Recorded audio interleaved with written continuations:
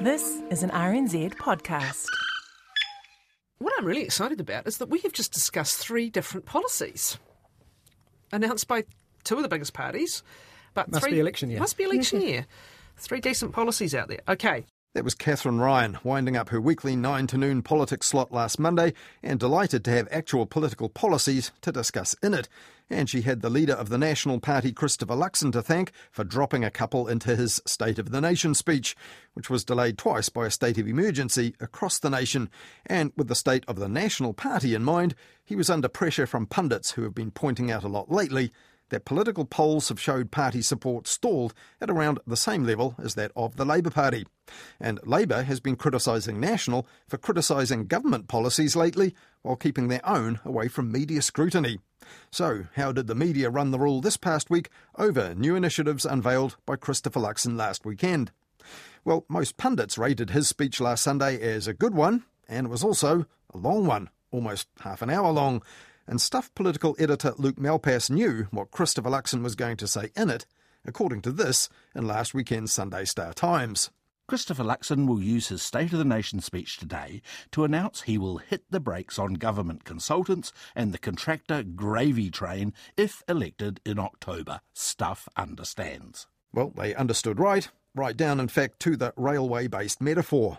Labour has created a gravy train for consultants through its obsession with working groups, ideological pet projects and expensive public sector restructures that are a boon for partners at the big consultancy firms, but are not delivering better results for Kiwis. Luxon is expected to say. And that's what he said, almost word for word, to applause from the faithful right at the end of his address last weekend, where he added this. And under National, this gravy train's going to stop at the station. And that was also mirrored in the headline in the Sunday Star Times, Luxon to take aim at Hipkins government consultant gravy train.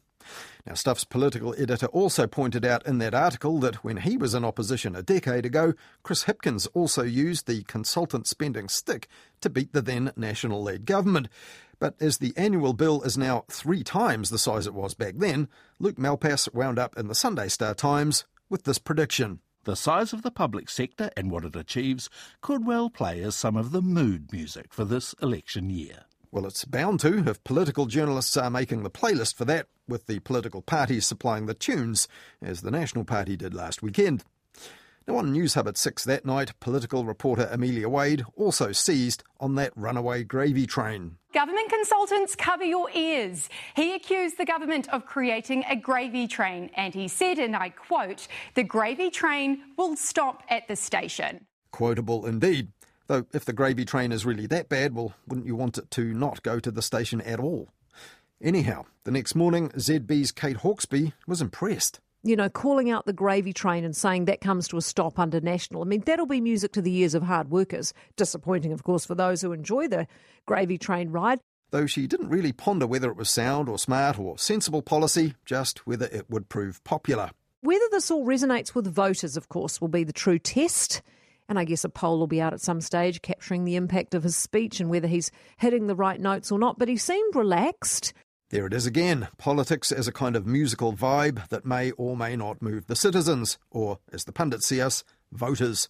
And while there probably will be another political poll before long, it probably won't tell us much about whether people will vote 7 months from now to reduce the billable hours of consultants or other passengers on this unspecified gravy train. Nevertheless, the gravy train was also top of mind when Stuff's brand new daily news podcast, Newsable, launched last Monday. We're checking in with Chippy, the Prime Minister's in to chat, and we've unintentionally got a bit of a gravy theme going on because we're putting National's public service gravy train claims to him, but then we're also talking pies later on in the show.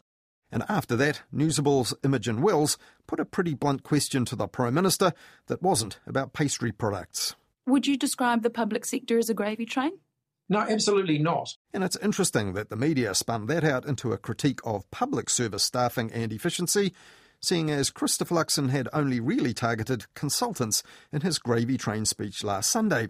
And as we heard earlier, He even specified big-time, big partners at consulting firms in that speech. And I feel very good about that actually big-time, big partners at consulting firms up and down New Zealand, thank you very much, but your money is going away. Which prompted News Hub's Amelia Wade to say this. Luxon, the smiling assassin with his sight trained. Thanks so much. Thank you. See ya. On consultants' contracts. Though assassins don't usually give 7 months warning to their targets in half-hour speeches to the media. The Spin-Off's Toby Manhire said that making whipping boys out of gravy train consultants would be an easy win with the public because... Just as it is nonsense to imagine that all those contracted to the state are chances and charlatans, it's difficult to weep for people that had been earning, say, $9,000 a week working on the now-buried public media merger. Sure is. And 2 top-ranked consultancies worked on that media merger, seemingly without warning of the political risks that led to its collapse, or how the politicians might persuade stakeholders and others in the media that it might be a good idea, or persuade the public of that, for that matter. And as we'll hear shortly here on Mediawatch, some of those consultants are still getting gravy, even though that train has ground to a halt. Now, 2 of the consultancies working on the media merger were among the so-called Big Four, Deloitte and KPMG, and the artists formerly known as Ernst & Young and PricewaterhouseCoopers, EY and PwC, respectively. Indeed, the National Party on Monday said that those 4 firms earned $97 million from the government in the last financial year, and that's up from $57 million, according to them, in the year that Labour took office, which was 2017. But that doesn't account for much of the total cost of consultants, which National claimed last year was $1.7 billion, a figure repeatedly reported by the media after Christopher Luxon's speech. And on things like transport and Three Waters, the government's been accused of failing to consult before setting policy, so what exactly is the gratuitous gravy, and how much of it is, in the end, fairly sensible spending? Well, for the Herald, political reporter Thomas Coughlan pointed out that there are 2 parts to this. There are government departments contracting in expertise that the public service doesn't have, and often that's for major projects or reforms. But then there's also pretty ordinary core public service work that is being done now by consultants and contractors because of staffing shortfalls or sudden lurches in workload. And both red and blue governments down the years have both failed to curb spending on that. Thomas Coughlan went on to say in the Herald that projects in train that were heavy on so-called gravy train consultants might actually require more of them if National gets the chance to unpick those projects, like Three Waters, the Māori Health Authority or the Polytech merger. Meanwhile, for Stuff, Esther Taunton prepped a cheat sheet called What is a Consultant Anyway?, in which she set out some of the most sky-high fees currently being paid. And under the headline, Where Does the Money Go?, Stuff's Anna White set out where the $1.2 billion on consultants and contractors was spent last year, according to the Public Service Commission. The Herald's Audrey Young also looked through the Public Service Commission's figures on that, making this important point. However, the Commission lists only ministries and departments in the core public service, not Crown entities such as Waka Kotahi and Kāinga Ora, which also report to Parliament on their expenditure.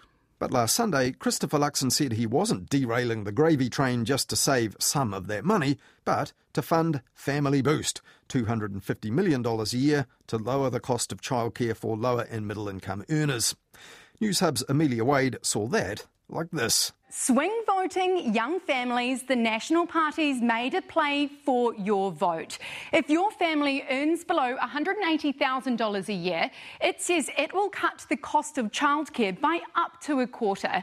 It'll introduce a tax rebate, and the maximum you'd get back is $75 a week. And Amelia Wade went on to report the government's rebuttal, that the policy would actually be much more expensive. She says if even a quarter of the 130,000 eligible families increase the number of hours that their child spends in childcare by 5 hours a week, their policy blows out by $70 million a year. So, ding, ding, ding, it's the start of the childcare cost clash. And on News Talk ZB the next morning, Mike Hosking reckoned that the policy would prove pretty popular with parents. The actual policy they announced will appeal. Childcare is ruinously expensive, of course, and by taking money off consultants and giving it to low and middle income earners, you can't do anything but be popular. But when Labour introduced the 20 hours free policy a few years back, that was pretty popular too, and only in November last year, the government announced $190 million more over 4 years to extend childcare subsidies to even more families.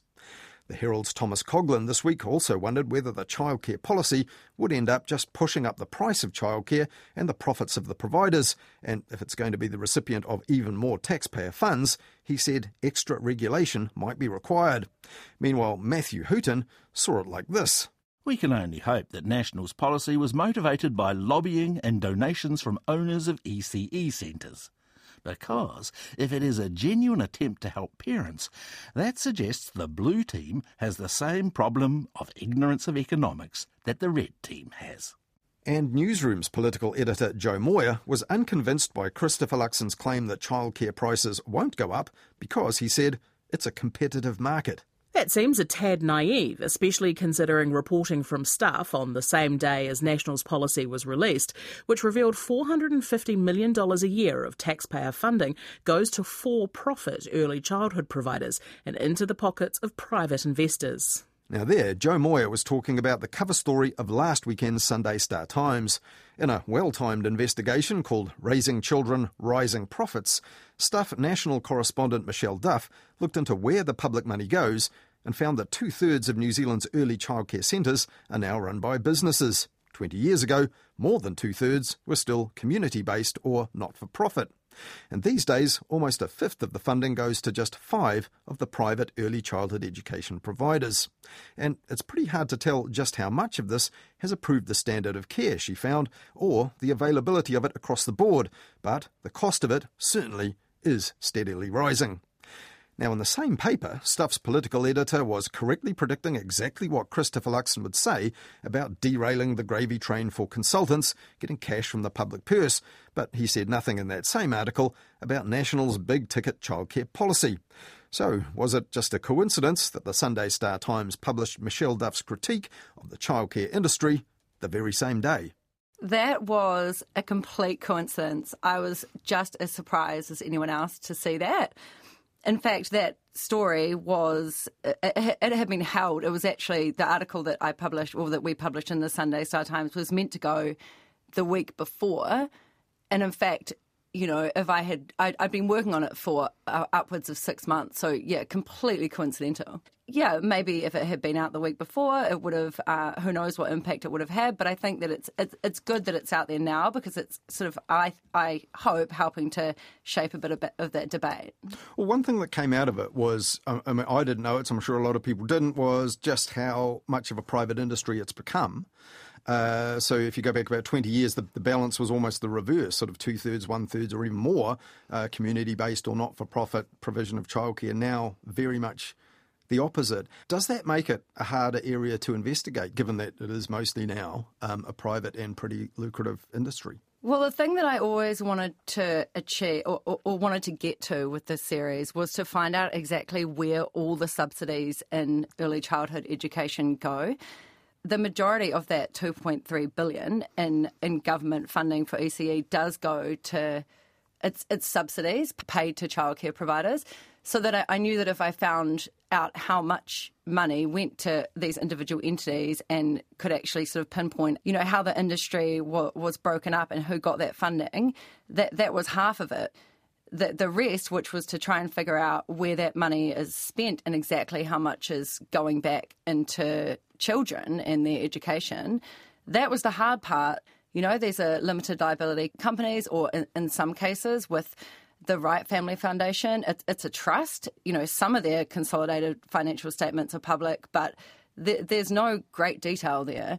And for a lot of the other ones, you can't see. But that's kind of part of the point, that I can't find that out. And actually, the government doesn't even know.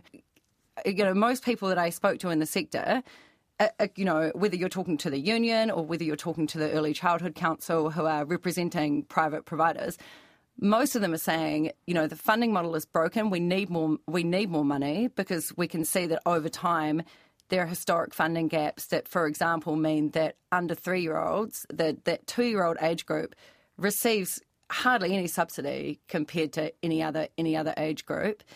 And during the previous national government, funding was just frozen for a large proportion of that time. So the sector is struggling, so we do know that. And everything, in fact, that has got us to this point where parents are paying so much for childcare and some of the quality is pretty questionable. There's no point putting more money in if we can't see where it's going and we don't know that it's making a difference. Well, you also mentioned this week some of the issues in the background. So, for instance, little progress had been made, you said, on a women's employment action plan. Do the media perhaps have a bit of a blind spot on some things that are, really pretty important to families, but in the normal scheme of things aren't really headline or super topical in the way that childcare has been this week because there was a big set-piece political announcement by the Leader of the Opposition? Gendered issues, things that impact women and children, and the Women's Employment Action Plan has been, they've been working on that for a long time. And I've barely read any reporting on that. It's like a vein of stories there. You can look at every topic with a gender issue and find about 5 more angles, and that just often doesn't get covered. Interesting.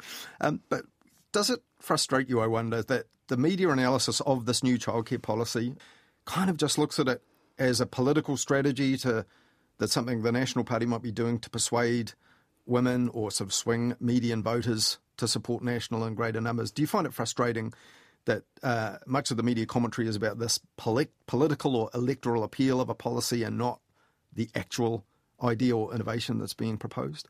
Yeah, I mean, it's really reactive, isn't it? Yeah, I often, honestly, my political colleagues will probably hate me for saying this, but sometimes I just think that some of the political reporting is it just seems really far removed from reality.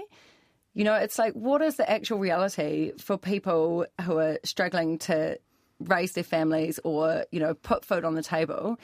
Childcare's in a mess, I think, partly because successive governments have failed to meaningfully address it. And maybe that's because whatever they would have to do to solve it would be politically unpopular.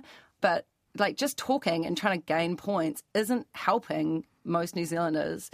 But I guess political reporters would say, look, it's true that this will be one of the reasons the National Party has put this policy up. They've got political breakdowns and polls, their own research, which might show they're not attracting the same levels of support among women. This will be a policy with that in mind to increase their support or their likelihood of securing people's vote for an election. So if the politicians are behaving in this way, then it is sort of legitimate to scrutinise them in that way. Childcare is an issue and they've put it in the spotlight. They've said they're going to do something. At the end of the day, I actually think it's just good that everyone's talking about it. That's going to hopefully get us somewhere. So this was your last piece for Stuff after, I think, 6 years in this role of national correspondent.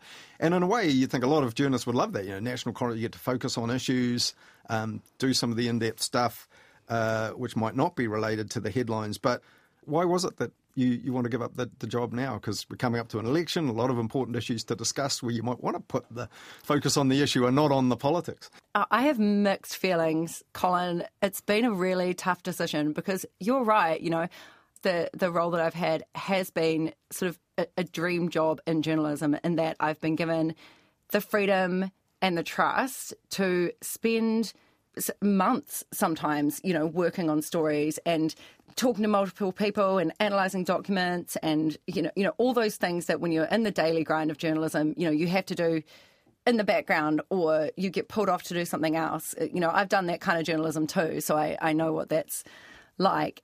So I'm going on to do a Master's in Creative Writing and Fiction at the Institute of Modern Letters at Vic Uni, and that's something I've always wanted to do. This theory that a lot of journalists are all frustrated novelists or something will think they've got the great New Zealand novel in them or something like that. But no, it's interesting though, because fiction, creative writing, that's a complete break. My son, who's 7, said that I'm going to learn how to make stories up. Which some people accuse the media of from time to time, but that's a different criticism. But sure. Look, what I do want to say though is, since I've been in journalism, which is I started at the Manawatu Standard in 2007, it has become harder to be a journalist. That's for a number of reasons, but I would say that right now we're kind of foot soldiers in this war against disinformation.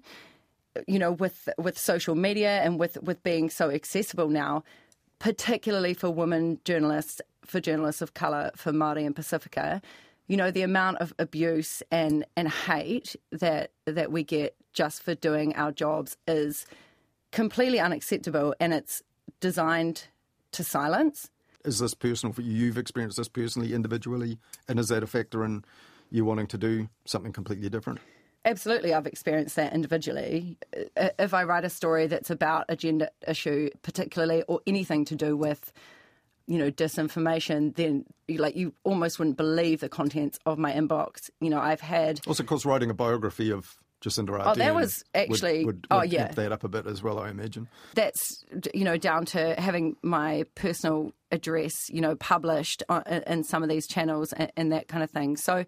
No, the reason I left was because I want to pursue this new project, but I would be being dishonest if I said that wasn't a factor in me wanting to take a breather from this work. It kind of takes a toll. Not only that abuse, but the kind of work that I've done over time. I did sort of 2 years straight of Me Too reporting, which is, you're talking to people about some of the worst things that happen to them in their lives, the sexual violence, that kind of real trauma-informed reporting. Over time that does take a little bit of a toll.